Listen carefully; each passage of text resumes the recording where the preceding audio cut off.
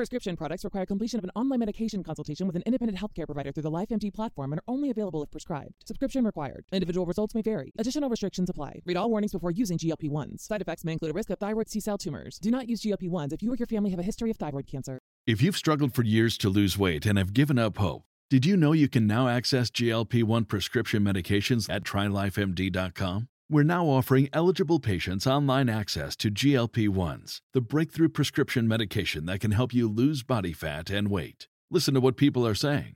It's fun to put on jeans that you couldn't get into 6 months ago. Every morning, I look forward to getting on the scale. For anybody who's struggling with their weight, it's a godsend. And here's the best part. Your insurance may cover 100% of the cost of your medication. So go to TryLifeMD.com to have your eligibility checked right now. Get started today at TryLifeMD.com. That's TryLifeMD.com.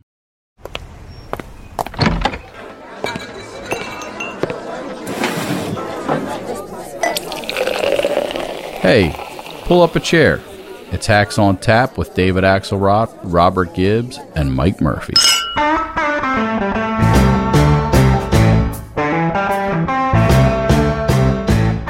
On political corruption, we are going to restore honor to our government.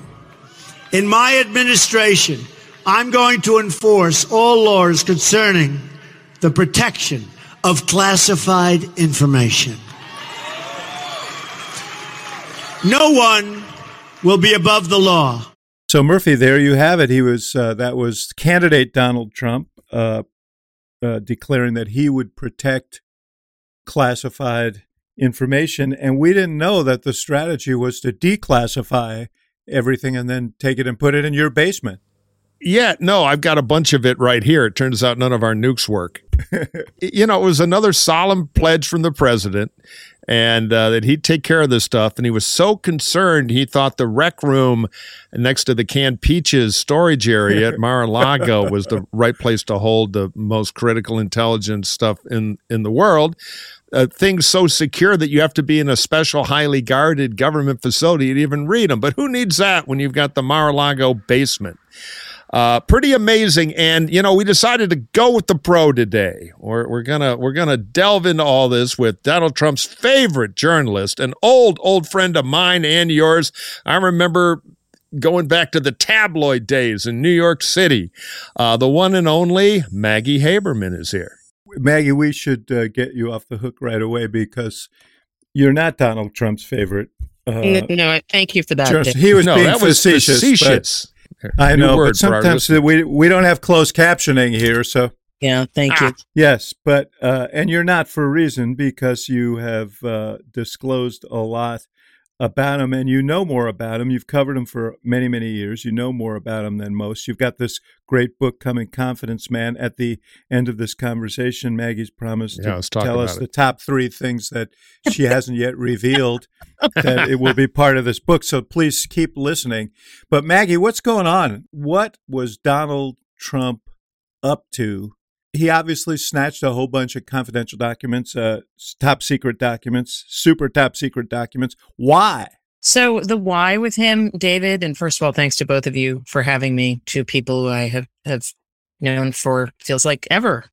Yes. Now that we've established that we're all old, Murphy, and I can stop throat clearing. Look, with Donald Trump, it's usually one of a very small number of things. One is that he thinks something is cool and he wants to hang on to it. He was famous for giving tours of tchotchkes in his office, including like a giant shoe from Shaquille O'Neal, which is the first thing I thought of when in 2017. I think he actually stashed the nuclear secrets in that. Right. Shoe, it was big enough. This is, by the way, just to interject, this is how I know there are no aliens at Roswell, because if there were, Trump would have a claw in his desk. Yeah, this came from a flying saucer guy. Only one in the world, worth millions. All right, Maggie, go ahead. In either April or May of 2017, I can't remember which month it was at the moment, but when he met with Lavrov, a Russian government official in the Oval Office, and he was talking about firing Comey, and he also blurted out some sensitive intelligence during this. What came to mind was the Shaquille O'Neal shoe. So that's one bucket. Another bucket is that he sees something personally advantageous. either because it's something that he can use to bolster himself, or it's something that, he believes will help him in his business or personal brand. And that is, I think, the bucket, frankly, that a lot of people are concerned we are talking about here, because there's not just the possibility that a foreign adversary could accidentally see these things. There's also the possibility that Trump could have been, and I'm not saying this is the case for those listening, we don't know. There's a lot we don't know, but among the concerns are Trump has business ties overseas. In fact, we never really knew the full extent of Trump's business ties overseas, because Trump did not really recuse himself from his business or divest. And so there was this sort of melding of the presidency with the man. And I think there's a concern that whatever he had could be of use to him. And then there's another possibility, David and Mike, that of what some of the material could be. We know it certainly isn't all of it, because there's something that refers to, info on the president of France, right? Yeah, I saw that. I thought that was right up Trump's alley. Pictures. Well, so I have a thought on that I'll get into in a second, but it also could be that some of this material somehow relates to the investigation into whether his campaign was conspiring with Russia, because his folks were sort of singularly focused on that in their final days.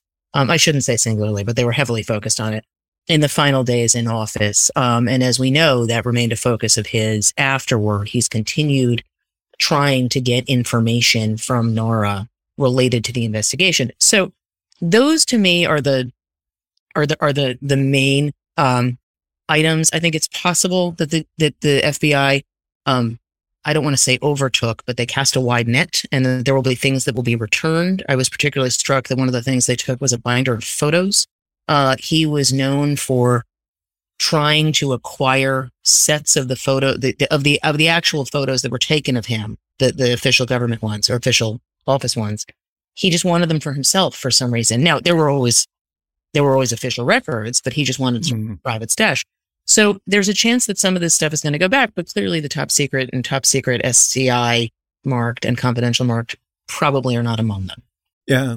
We should point out NARA is not an old girlfriend in New York. NARA is the National Archives. Okay? Thanks, Dave. For those who aren't following along. I'll lay money down there are two NARAs. There's a cocktail waitress in New York, and there's an archive office with Trump.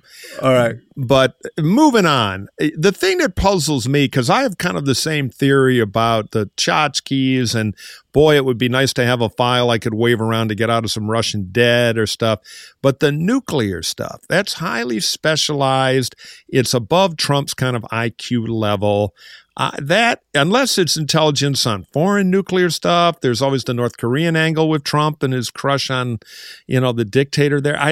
I don't know. The nuclear stuff seems, the part of it politically that breaks through a bit, rather than, we stole a stapler that we given to him by the Queen of Zambia. But why would he care about that? You always use staplers in these analogies. I just realized that. I've heard you use stapler analogies a lot. It's a good word. It's a good word. Look, obviously the word nuclear, the Washington Post reported on that last week, got a lot of attention. It's always going to get a lot of attention.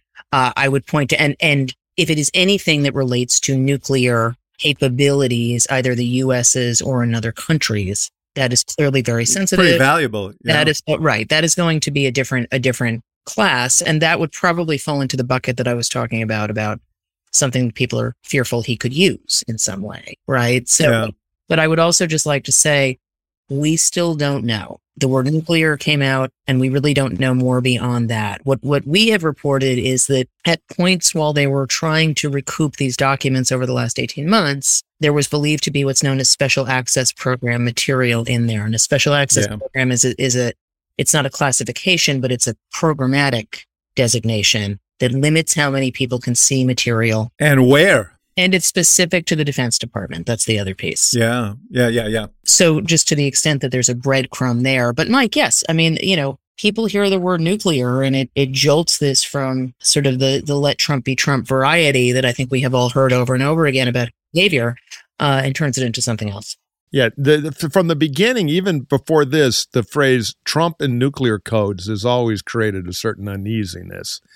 And I don't know, it's just that I think has life in it. Again, we don't know what most of this stuff is. My hope is that we will. There have been efforts to unseal the affidavit, which is the underlying document explaining why the search was necessary. Yeah, I want to ask about that. I don't want to get ahead. Do you want me to start? No, that's in the paper today. We should talk about it. Okay. The thing I want to ask you about was, this is a tactic, obviously. I think Merrick Garland kind of stunned the Trump group by saying, yeah, let's open this thing up. They opened it up. It was damaging. It was titillating and so on. Now they've come back and said, we want to see that underlying affidavit, the thing that you gave the judge, the evidence that you gave the judge that caused the judge to say, yeah, you better go in and get this stuff. And it would reveal a lot of the case that they're working on here.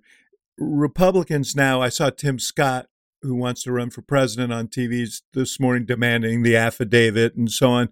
This seems to be the new tactic for those who want to impugn the investigation or raise doubts about the investigation. Yeah, I mean, I think you're definitely right that there was a shifting of the goalposts, right? It began with, unseal the warrant, and Trump didn't go to court himself to do that. Allies of his at Judicial Watch did that. I should also note the New York Times also. Right, and a lot of organizations, right? A lot of organizations did, and there's a huge public interest in it, so there's a real argument. But yes, when Merrick Garland said they weren't going to oppose that, number one, the warrant became public, and it became clear why Trump had not released this document on his own that he had in his possession for a week, or for 4 days, I guess, and kept saying the judge should do this, DOJ should do this, because it was just, it's objectively not a great fact set for him.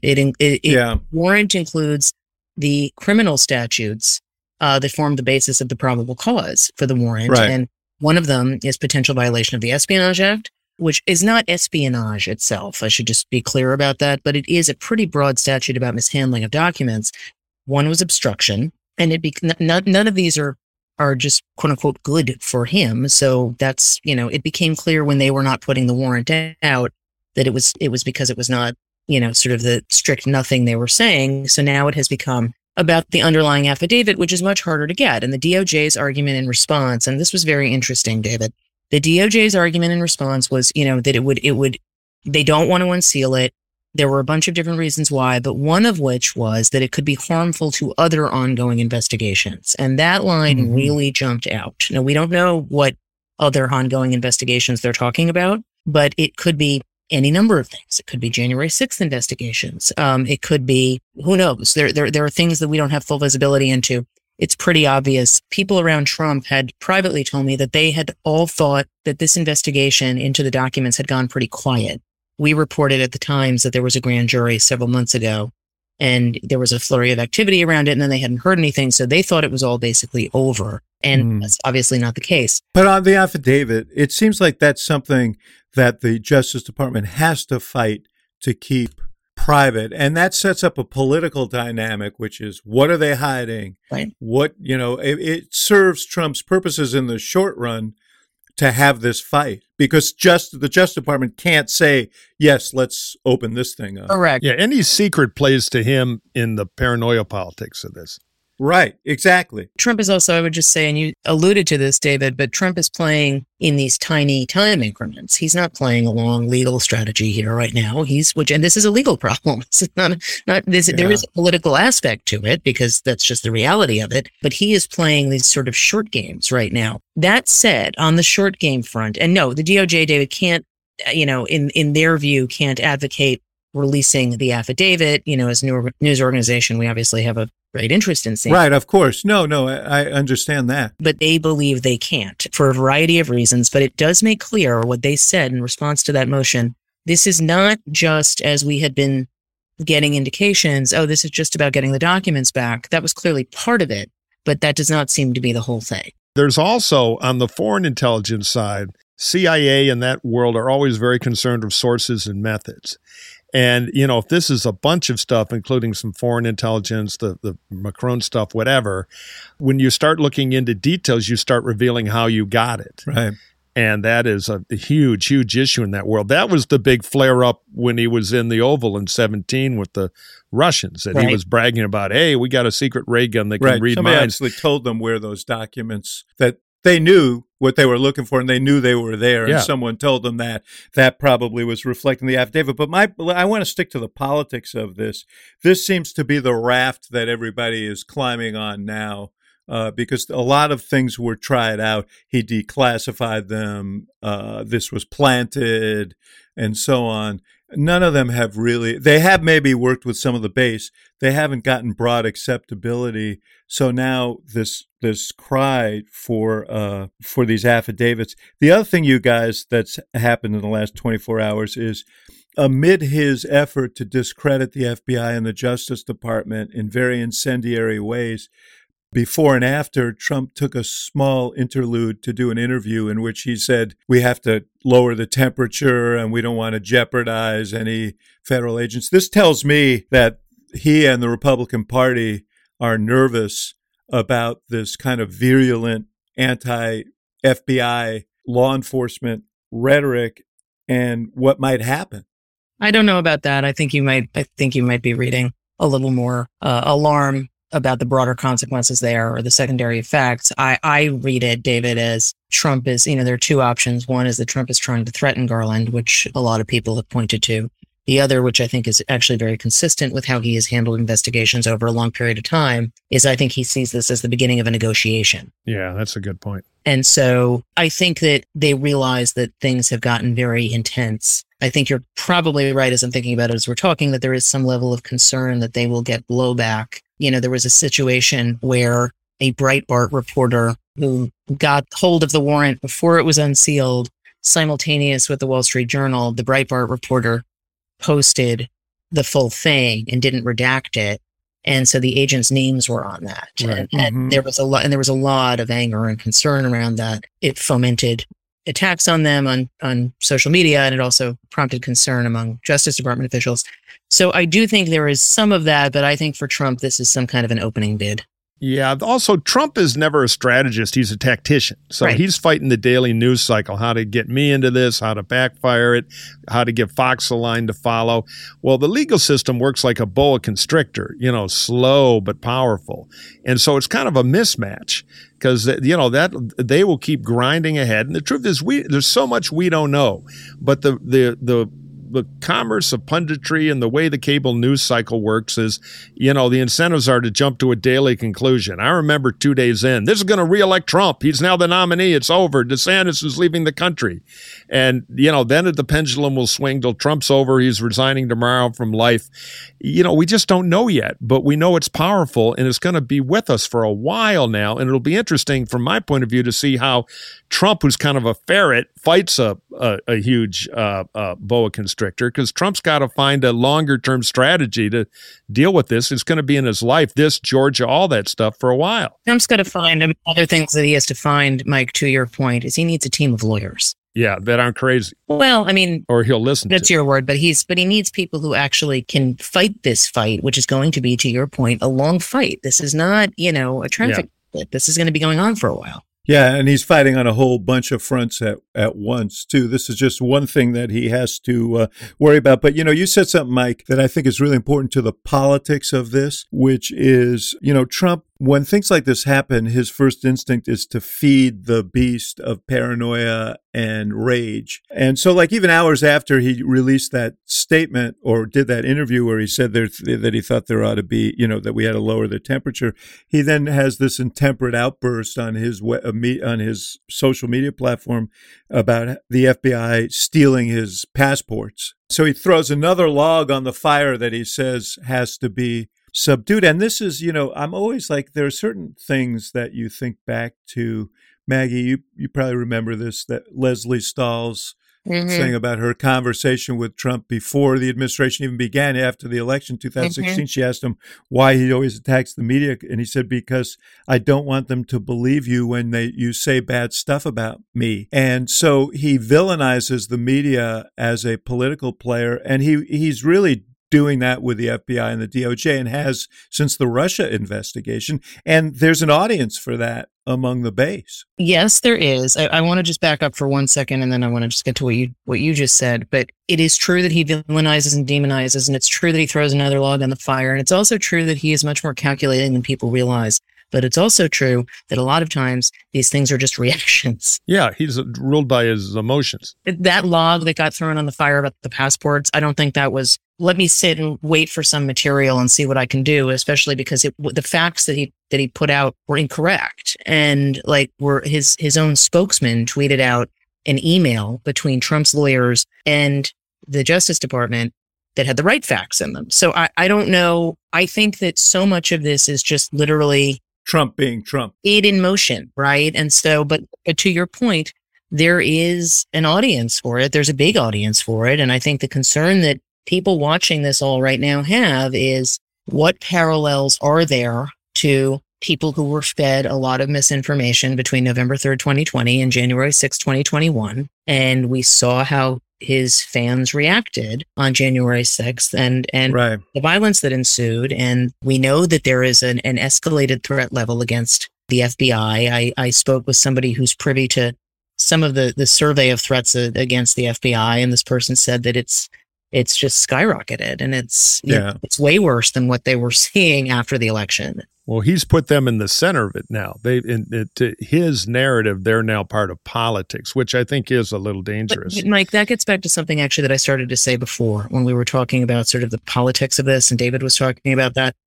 So yes, it is true that Garland called his bluff about the warrant, but there is an argument to be made, and I think it's a persuasive one, that the Justice Department did not fully understand what they were walking into, quite literally, by letting this vacuum exist for 3 days that Trump just filled. There was an FBI search, and the world learned of it. There was actually an exclusive by a Florida reporter named Peter Short. I think I'm pronouncing his last name correctly. He broke it a few minutes before Trump then announced it to the world. But over the course of the next 3 days, Trump just filled it with his narrative. So you think they should have acted earlier? In my just sort of reporter hat, I think that, reporter hat, I think that there would have been a lot of utility to the public and to everything that has happened since had the Justice Department spoken that day. Now, I understand that it was against their policy. Right. Yeah, that's the thing. They exist in the legal cycle, not the modern media cycle. But you're right. Confusion is Trump's great friend in these things because different information thrives on it. Yeah, and Garland also, let's understand, one of the reasons he's there is that there was a reaction to the politicization of the Justice Department, and they picked a guy who was a by the book, we're going to do it exactly the way we're supposed to. We're not going to deviate. And I said the night it happened that my sense was that they wanted to fight this out within the four walls of a courthouse. But it's impossible when you're dealing with Donald Trump, because he'll never fight it within the four walls of the courthouse. And that's my point, is that, and I actually would just like to add that I think part of why Garland was picked, if we are being honest, is there was also an ongoing investigation into the incoming president's son. And so there was a desire to make clear that there was somebody who they could say was just going to go by the book. Right. I think Garland is which he may, by the way. I mean, I think he will. Right. I'm not saying otherwise. I'm saying that that was the milieu in which we were dealing with. It wasn't just a reaction. Of course. Yes, of course. And so, right. But to David's point, Trump is just an entirely different entity, and you know, the way that he treats every system. There is not a single system, and I've been saying this since 2016, in our country that is equipped to process an actor like Trump. And what we saw in the last week was another reminder of that, because you had a Justice Department that went with, there were two things that really stood out to me. One is, my understanding is the FBI really did believe it was efforting, a low-key search. Now, there were 30 or so agents. That size is partly, I think, because there was a filter team to make sure that they were not taking things that they shouldn't have. And if they were taking questionable things, then those get put aside, and you have to treat them carefully with concerns of attorney-client privilege and so forth and privacy. But also, they weren't wearing, the big thing is they weren't wearing the windbreakers. There was no sort of aerial footage of, guys in big FBI emblazoned windbreakers swarming the property. And I think they felt like that was some kind of a show of faith, or a show of good faith. And that's, I think, a misreading of totally what Trump was going to do with it. I want to meet the FBI comms wizard who said, all right, we're going to go in a president's house on a search, but don't wear the jackets. That'll make the big difference. I mean, when they crossed that threshold, it's a huge threshold, and they crossed it. But I want to get to the politics again, because that's what we do. We're political hacks. I agree with the premise that Trump will win the PR war of spinning a grievance narrative to his strongest supporters. And I think that'll go deep, and that could be violence.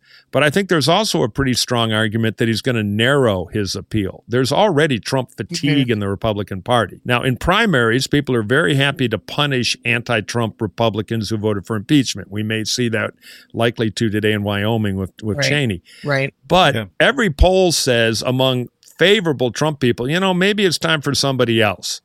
And I think this could supercharge that fatigue. So in his deepest base, it'll go red hot over this, the conspiracy to take down America's last great patriot, and he'll feed that. But in the wider politics, is he stronger as a potential nominee now or weaker? You travel in different circles, Mike, but I don't know the answer to that. I'm still haunted by the fact that 70% of Republicans believe that the last election was not legitimate. And so there is an audience that's broader than you think or than you say for conspiracy theories. And so I don't know how this is going to affect him within the Republican Party. I mean, and it obviously part of it has to do with how this legal process proceeds. But I also think a lot of these wackadoodles he's nominating are going to get their butts kicked in the fall. Right. And that will have, among the realists in the Republican Party, that has to be weighed too. But I really don't know what the outcome is. But Maggie, you probably do. Go ahead. I do not. I do think that in the short term, and all of this that we're talking about in terms of political and PR impact is short term. I do think in the short term this helps him. I don't know what it means, on, I can't think of what day election date is this year, but November blank, when votes are cast the next morning. If Republicans wake up with a majority, which the polling currently indicates they will, do they look up and say, what I want to keep fighting is Donald Trump's investigations, which are, innumerable. Now, that they're going to be under enormous pressure to do a bunch of their own. And I think that in the House, well, they've already announced they will. Exactly. And I think that they will gladly do that. But at a certain point, I think to David's point, I don't know, or actually, I guess Mike's point, I don't know that that's what voters in a general election want to be voting. I think that it's going to be, the dark energy of hate versus the enervating factor of fatigue. And I don't know which one it is. So much of politics right now is defined by being anti. And so if you are anti these investigators, anti people coming at Donald Trump, quote unquote, that has a galvanizing effect. I guess what I think is, look, I do think there was, for Donald Trump, I mean, I hear you, Mike, on, Ron DeSantis is falling into the ocean and so forth. But the fact that he had to issue... Well, no, just to correct, I actually think the opposite. But the conventional wisdom for 3 days was he went from president-elect to hopelessly defeated, all... Right. Just to interject for 1 sec, Maggie, if you'll indulge me, it's going to be a fatigue question. Can Trump really run on backward process? Right.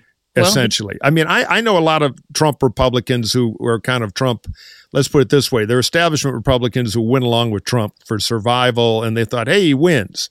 And I was talking to one a few months ago and again recently who I think put it pretty well, which was, we're not getting good Trump anymore. Right. He's not talking about the border. He's not talking about inflation. He's talking about this crazy process stuff. Yep. And, that's not good. Okay, then let's take a break right here, and we'll be right back.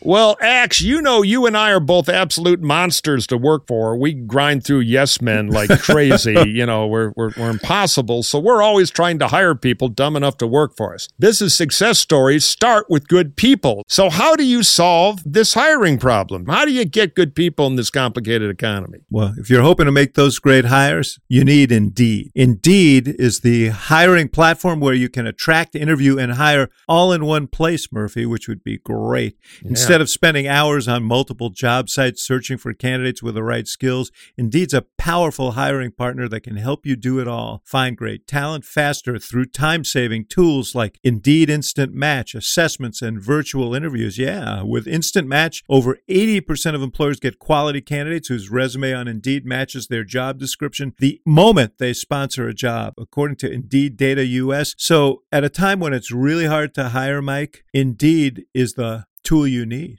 Yeah, I love the assessment feature they have. It's the best way for star applicants to shine with over 135 assessment tests from cooking to coding. So you can see if the prospect you're looking at has the right skills for exactly the job you've defined. It takes the stress out of the interview process because your candidates can prove themselves before the interview, and you can dive deep into talking about what's important to you to fill that job. And this is important because not everybody interviews well, but with the assessment test, you can see all the skills before the interview, so you get a much better picture, which helps you get that fantastic match. And it predicts, or at least gives you a window into predicting how candidates will actually be on the job. On average, applicants who scored highly proficient or higher on the reliability assessment were nearly, get this, 8 times more likely to consistently attend work, according to US Indeed data. So join more than 3 million businesses worldwide that use Indeed to hire great talent fast. Start hiring now with a $75 sponsored job credit to upgrade your job post at Indeed.com/hacks. The offer is good for a limited time, so claim your $75 credit now at Indeed.com/hacks. $75? Oh my God, that's worth saying it again. Indeed.com/hacks. But remember, terms and conditions do apply. Need to hire? You need Indeed. Indeed.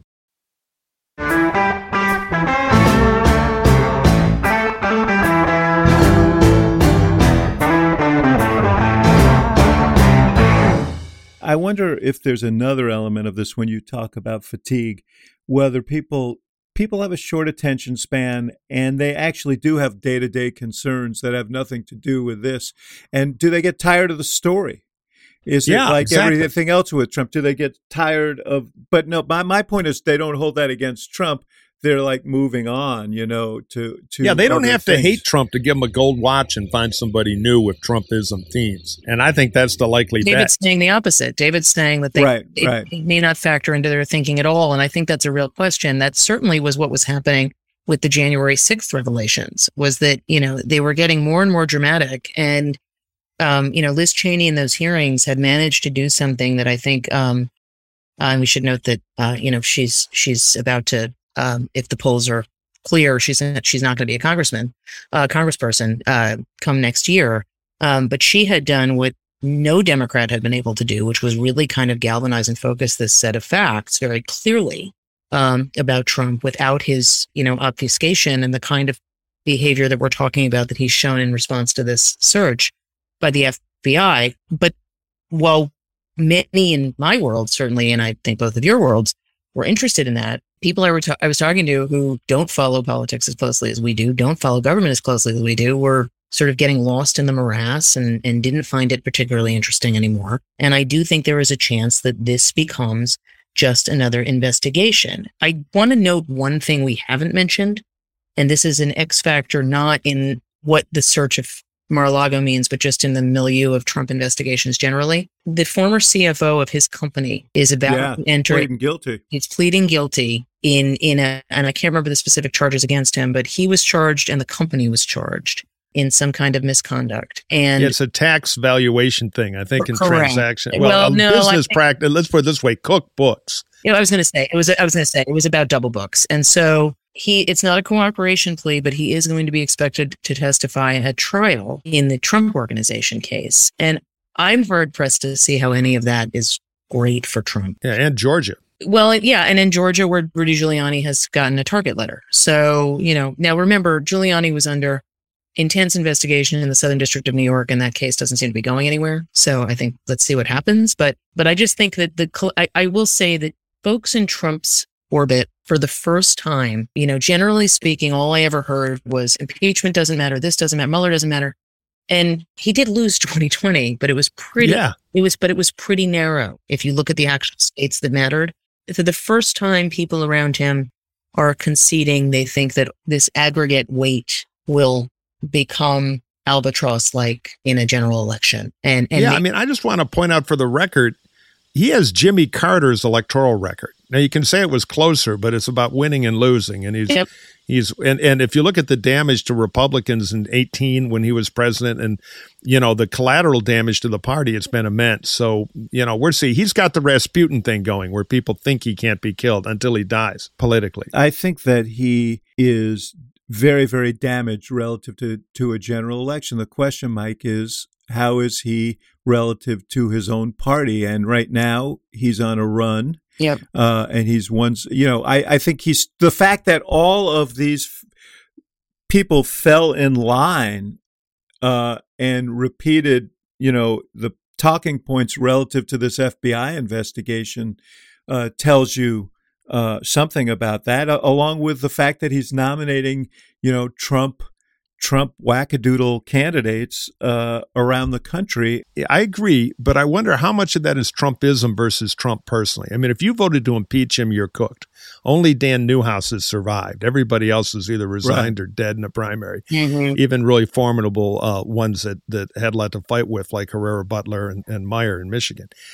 So, but you wonder how much of it, because then you've got the Kemps and some of the other races where Trump has had a clear point of view and the primary voters didn't go with them. So, but your larger point, I think, is true, David, that, boy, McConnell kind of, as usual, at a higher level of strategic intelligence, had laryngitis. Right. But Kevin McCarthy couldn't wait to get out before he knew a damn thing about it. And now you're seeing some in the House and menace the Justice Department. Right, back off a little, because Washington changes as the facts change, on a daily basis, or the perceived facts. We're going to lose Maggie, and unlike Donald Trump, we are completely transparent here. Maggie has to go off to a meeting. So before she goes, I want to ask about the relationship with McCarthy. We're going to talk about this after you go. We're not going to say anything behind your back, but we're going to talk. Well, no. You know what? I'll listen to it on the public podcast afterwards. And okay. So you'll know. Damn, that ruins our whole plan, David. I mean, I do think there's some fair evidence that Democrats are going to do better in the fall than was initially thought. A lot because Trump has mucked the thing up and saddled them with a bunch of really bad candidates. I mean, that's one of the reasons. And so that means that the House majority, I think people still agree Republicans will probably take the House, but that the majority is likely. Dave Wasserman, for example, at Cook, has revised his estimate downward of what the Republicans are going to do.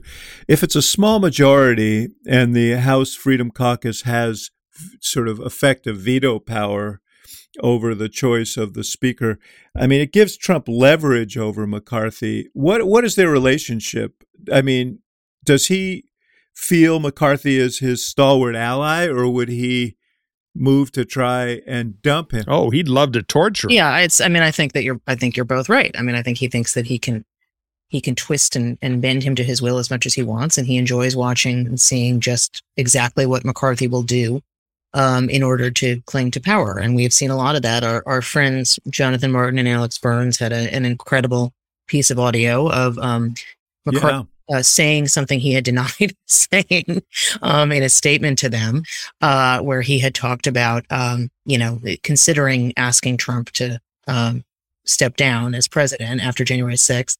And since then, McCarthy has done everything he can to try to show Trump that, he's still with him 100%. And what does Trump think about that? I mean, how does Trump interpret? Does he say, "Oh, well, now I got this guy where I want him," or does he say, "I can't trust him, and I'll cut his off if"? He thinks that about everybody, though, David. He doesn't trust anybody. So, I mean, but in this particular case, he had been saying about McCarthy for a while that, he's not tough enough. He's not tough enough. He's not going to investigate tough enough. And so I think that if we see Trump cut him loose, it will be some excuse like that. By the way, the Freedom Caucus just today is grousing. They've drawn a line saying we don't want to cut any deals in the lame duck session, menacing McCarthy and I guess to some degree McConnell, but McCarthy basically. So, they're feeling their oats. And they think they've got Trump behind them. McCarthy is more precarious than I think people think. The House conference on the Repub side has huge expectations of a wipeout victory. And, I don't trust this summer Democratic bump that much. I want to kind of wait and see. But if they don't do well as their sky-high expectations, Kevin will wear that. He has ideological opponents. Trump will torture him. So I think we could be in for some drama, particularly if the numbers are, as David was discussing, a little tighter. Can I add one point? Yeah. Point, and then we'll promo this. I want to sell some books. Because she is going to give us the 3 unknown facts that we're going to get. But I'll tell you who's auditioning for the role if McCarthy is purged, and that's Elise Stefanik, who was the most vociferous defender of Trump after this FBI search of Mar-a-Lago, the one-time moderate Romney staffer. W. Bush Don't get me started. It's like it's incredible. Really, we should have had a thunderclap when you mentioned her name, because definitely gone to the dark side. Well, you've got that. You've got Jim Jordan, who won't win. Pat McHenry was a real contender, but he's not going to do it now. He's looking at the Financial Services Committee. Scalise, there are a bunch of them looking around. We'll do more about that. But Maggie, the book. Tell us about the book. The book is Confidence Man, The Making of Donald Trump and the Breaking of America, and it comes out on October 4th. Are we in it? That's all we really care about. And if not, why not? I had to think about that for a second. There's still time. There's still time. Yeah. I appreciate it. Dashing and handsome. They had it all ahead of time. Put us in the acknowledgments. Yeah. Anyway, go ahead. Among the as my old hacks and flags, among the pieces of reporting that I have in there that I developed during research for the book, and I talked about this recently, was in the vein of how he handles documents. And this is now public, he would periodically rip up documents and throw them in the toilet, and they would end up clogging pipes in the White House. He did this twice on foreign trips. It ends up sounding funny, but it's actually pretty serious, because, if he was throwing it in a fireplace, it would be the same thing. He denied that he was doing that. A Trump White House source provided me with photos of those were amazing. They're great. In 2 separate toilets, one overseas, one in the White House. So some poor KGB plumber now has the worst job in America on a Trump foreign trip. But this is but how he behaves on documents, how he behaves on his business, how he behaves on handling sensitive information, personal information about other people, and so forth. These are running themes of the book, because I look at the world that he came from and the world that made him and who he is and what that meant for his presidency, and I hope people will buy it. Do you go back to the Atlantic City stuff, which I actually wrote a movie about and all that? I don't want to ruin any surprises, but just buy it and have all your questions answered. All right, excellent. Well, I will pre-order it on the website. Maggie, thank you so much. Go scoop somebody.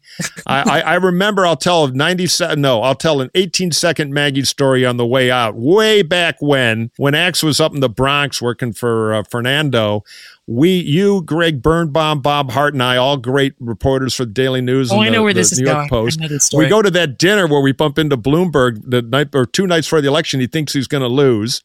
He actually would win. We're settling up we're clarifying our election bets. We're having a great time. Bloomberg leaves, and in a nanosecond, like you're in the Serengeti and somebody throws a carcass in, you guys did a split formation to get to the, did he tip? Billionaire stiff single mom waitress on election eve and in the great tabloid prediction. We were 3 New York Post reporters. So it was deadly. It was so funny. And of course he tipped big. He saw you coming. He did. Yeah, he was one step ahead of you. Though. And the server was grateful that you were there. Of course, yes. Ever vigilant. Yeah. Maggie, thank you. Thanks, it's guys. great. Always great to be with you. We'll see you soon. Take care. Bye, guys. That was the great Maggie Haberman, our dear friend, off to give a politician a bit of heartburn with a scoop. It gives us a little time to get into some real hackery. A couple of things on the campaign trail going on, David. Well, you mentioned it earlier. Liz Cheney's primary is this afternoon, Wyoming. I think there are 2 factoids here that tell you everything you need to know. One is that she hasn't been able to campaign at publicly announced events for fear for her safety in the state of Wyoming. The second is you look at national polling, and I think, I haven't looked at the favorables in Wyoming, but they have her down 29 points there. National polls, she has a favorable rating in the 50s among Democrats and in the teens among Republicans, which goes to the point, Mike, that we talked about earlier about Trump's grip on the party right now. Yeah. So just quickly on Cheney, the death threats are a tragedy in American politics that would suppress a campaign. It really I also think they've yes. made a bit of a strategic choice that they see the data, they're not encouraged, and she's looking at broader horizons to kind of lead the anti-Trump army. And I'm so proud of her. You don't see many people throw away a political career, at least in the short term, to do the right thing for the country. I will Without say, question. I think it's going to be a little closer. I don't think she's going to win, looking at the polling.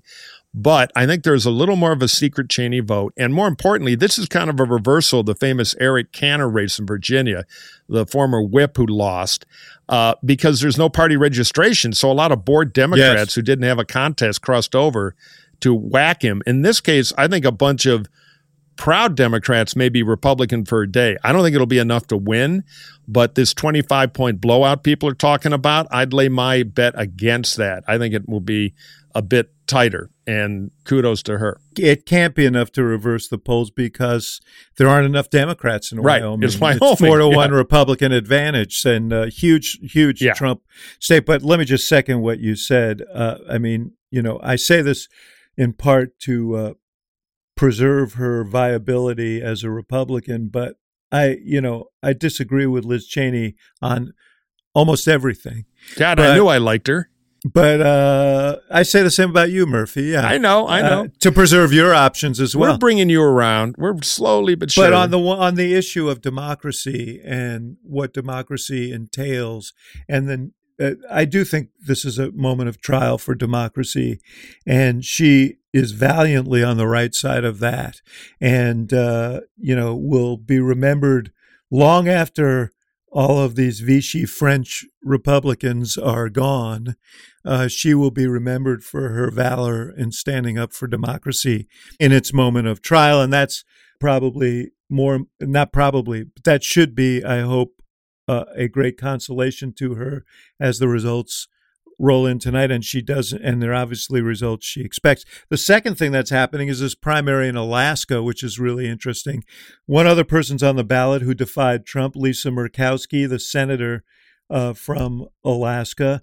But they have a different system, Mike, and that system may preserve Murkowski as Cheney goes down and others have gone down.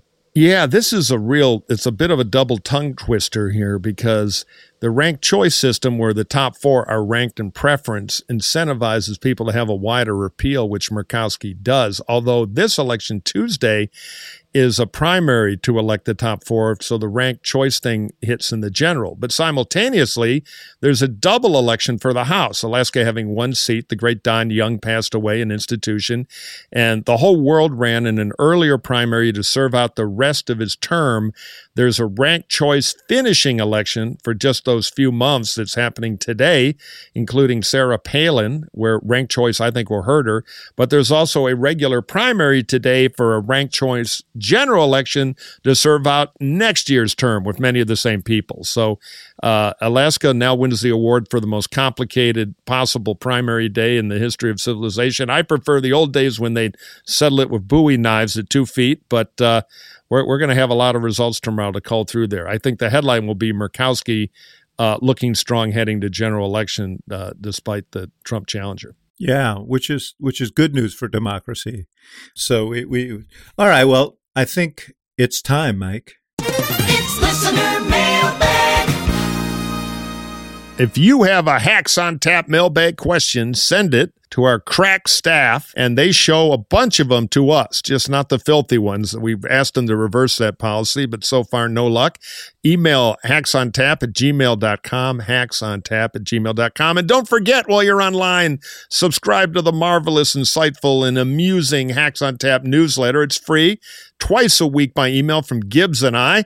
Full of stuff you don't hear on the podcast. It's a lot of fun. Just go to hacksontap.bulletin.com. That is hacksontap.bulletin.com. Question number 1 from the brilliantly named Michael for David Axelrod. Last week, a group of historians met with President Biden to discuss their great concern for democracy. From what I can gather, they are equating this moment to the periods of the Civil War and the days before World War II. Do you agree? Do you believe that Trump and his movement could actually take down democracy, starting with the U.S. in this century? Look, I'm deeply concerned. I don't know whether they can or can't, but I think that the seeds of that are being planted because democracy, and I've said this before here, relies on rules and laws and norms and institutions that we all broadly accept. Donald Trump does not accept them. He doesn't believe in them. He thinks they are impediments to him getting what he wants. And he believes that people who do abide by them are suckers. And he has this worldview, the world as the Hunger Games, where, nothing's, you do whatever you have to. And if that, to get what you want. That's why he said, for example, that it was genius when Vladimir Putin rolled into Ukraine. Thought, well, if you can steal a country, why not? So yes, I think to the degree that he is leading a party, and that party is responding to him, and he is considered a viable candidate for president of the United States, and there's a movement that would support him. That is concerning. And let me just add a footnote to this, Mike. The fact that Viktor Orban, the autocratic, ethnocentric president of Hungary, was the honored speaker at the CPAC convention this year, tells you that, yes, this is a global issue, not just an American issue. Trump has seized on it. He is a symbol of it. But we see this happening around the world. So I am concerned about democracy. CPAC has been totally corrupt for years, and this is really kind of a Dracula spike in what's left of its moral heart. I agree about that. I do not believe that Donald Trump can take down democracy in America. It's deeply rooted, but I'll tell you what, he'd like to, and that makes him a cancer and a threat. Yeah. Well, I've got a question for you from Jake, who says, Murphy, that's how I knew it was for you. What would a compelling contemporary version of genuine conservative look like in action? We know that my generation, first wave millennial, and the next wave are more socially progressive but less interested in a party ID. So there is definitely a market for it. If you were to pitch it, what would it be? Go. Well, thank you, Jake. It would be a modern conservative, upbeat and positive about the promise of America, opportunity for everybody, regardless of, their DNA code or their sexual orientation, which is linked to their DNA code. It would be liberal market economics. It would be based on meritocracy. It would focus on fixing the institutions that help anybody succeed in America, no matter where they were born. It would not be a moral police state, but it would be moderate on social issues, knowing that there is a middle ground. And I think most of all, it would understand that technology has the power to not only change our economy, but even democratize opportunity in our country even more. It would embrace that. It would not be about who we're against, but how we all succeed based on merit, hard work, and the principles that built this country. Not an enemies list conservatism, but an uplifting conservatism. And it's coming back because the future will be unforgiving in electoral politics to backwards-looking grievance. It's just going to be a bumpy road to get there. So, Jake, come on aboard. I literally have tears rolling down my cheeks right now. We should have put some music behind that, Murphy. Yeah, we're come back with a proper bet. All right, we got time for two quick hacky ones here. Number 4 from Yosifi for David. Does Nancy Pelosi have a public responsibility to announce her retirement plans if they will occur at the start of her next term in order to enable the public to have the broadest choice of candidates to succeed her in her congressional district, as opposed to her orchestrating a hand-picked successor to take over? So, David, what do you think? Are we going to do it Chicago style, or are we going to open this up with time to compete? I don't think that, first of all, I think that the die is cast. She's been nominated. And I think she's going to be elected in the fall. And yeah, I kind of do expect her to step down, and I give her the leeway to do that. There will be a primary in that district. There will be an election in that district if she does step down. She can't designate who her successor would be. I know there's been a lot of discussion about that, but I think on the larger point, Pelosi's going to leave on her own terms. She is a person in her 80s, as are the other leaders of the House. And, I think that it would be interesting to see if the others follow her example and allow a generational change in leadership of the House. I think that would be a positive development. And let me say, finally, she will be missed, okay? I mean, I know she is a polarizing figure in our politics, but she is a brilliant legislative leader. I had a chance to work with her and see her work her magic as Speaker of the House. She's a legislator. She understands how to get things done and how to get to yes, and she is going to be missed whenever she goes.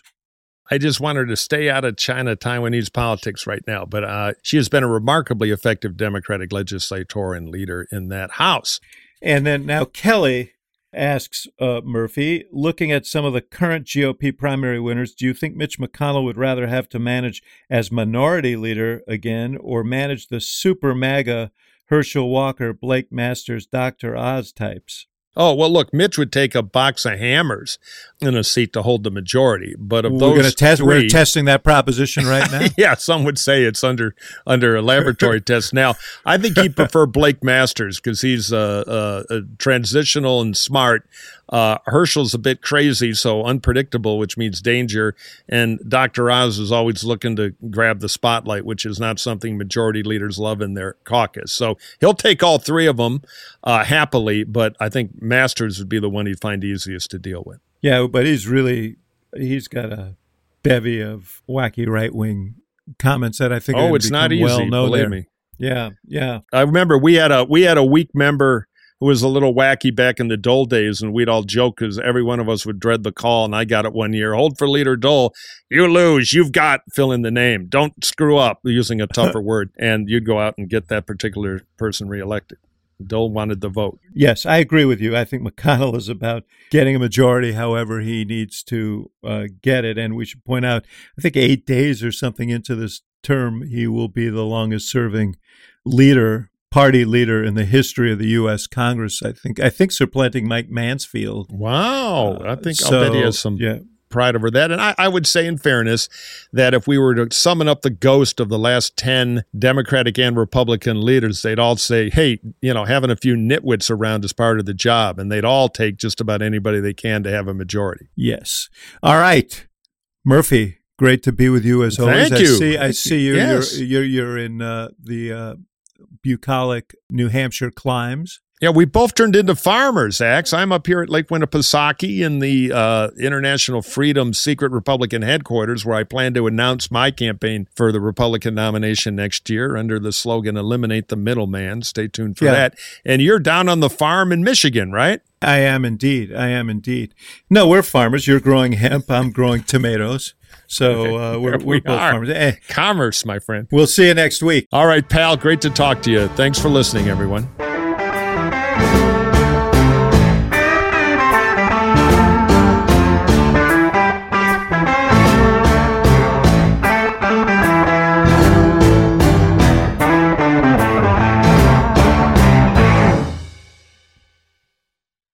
Selling a little or a lot, Shopify helps you do your thing, however you cha-ching. Shopify is the global commerce platform that helps you sell at every stage of your business. From the launch your online shop stage to the first real-life store stage, all the way to do we just hit 1 million orders stage? Shopify's there to help you grow. Whether you're selling scented soap or offering outdoor outfits, Shopify helps you sell everywhere. From their all-in-one e-commerce platform to their in-person POS system, wherever and whatever you're selling, Shopify's got you covered. Shopify helps you turn browsers into buyers with the internet's best converting checkout, 36% better on average compared to other leading commerce platforms. And sell more with less effort thanks to Shopify Magic, your AI-powered all-star. Shopify powers 10% of all e-commerce in the US, and Shopify's the global force behind Allbirds, Rothy's, and Brooklinen, and millions of other entrepreneurs of every size across 175 countries. Plus, Shopify's award-winning help is there to support your success every step of the way. Because businesses that grow, grow with Shopify. Sign up for a $1 per month trial period at shopify.com/audioboom, all lowercase.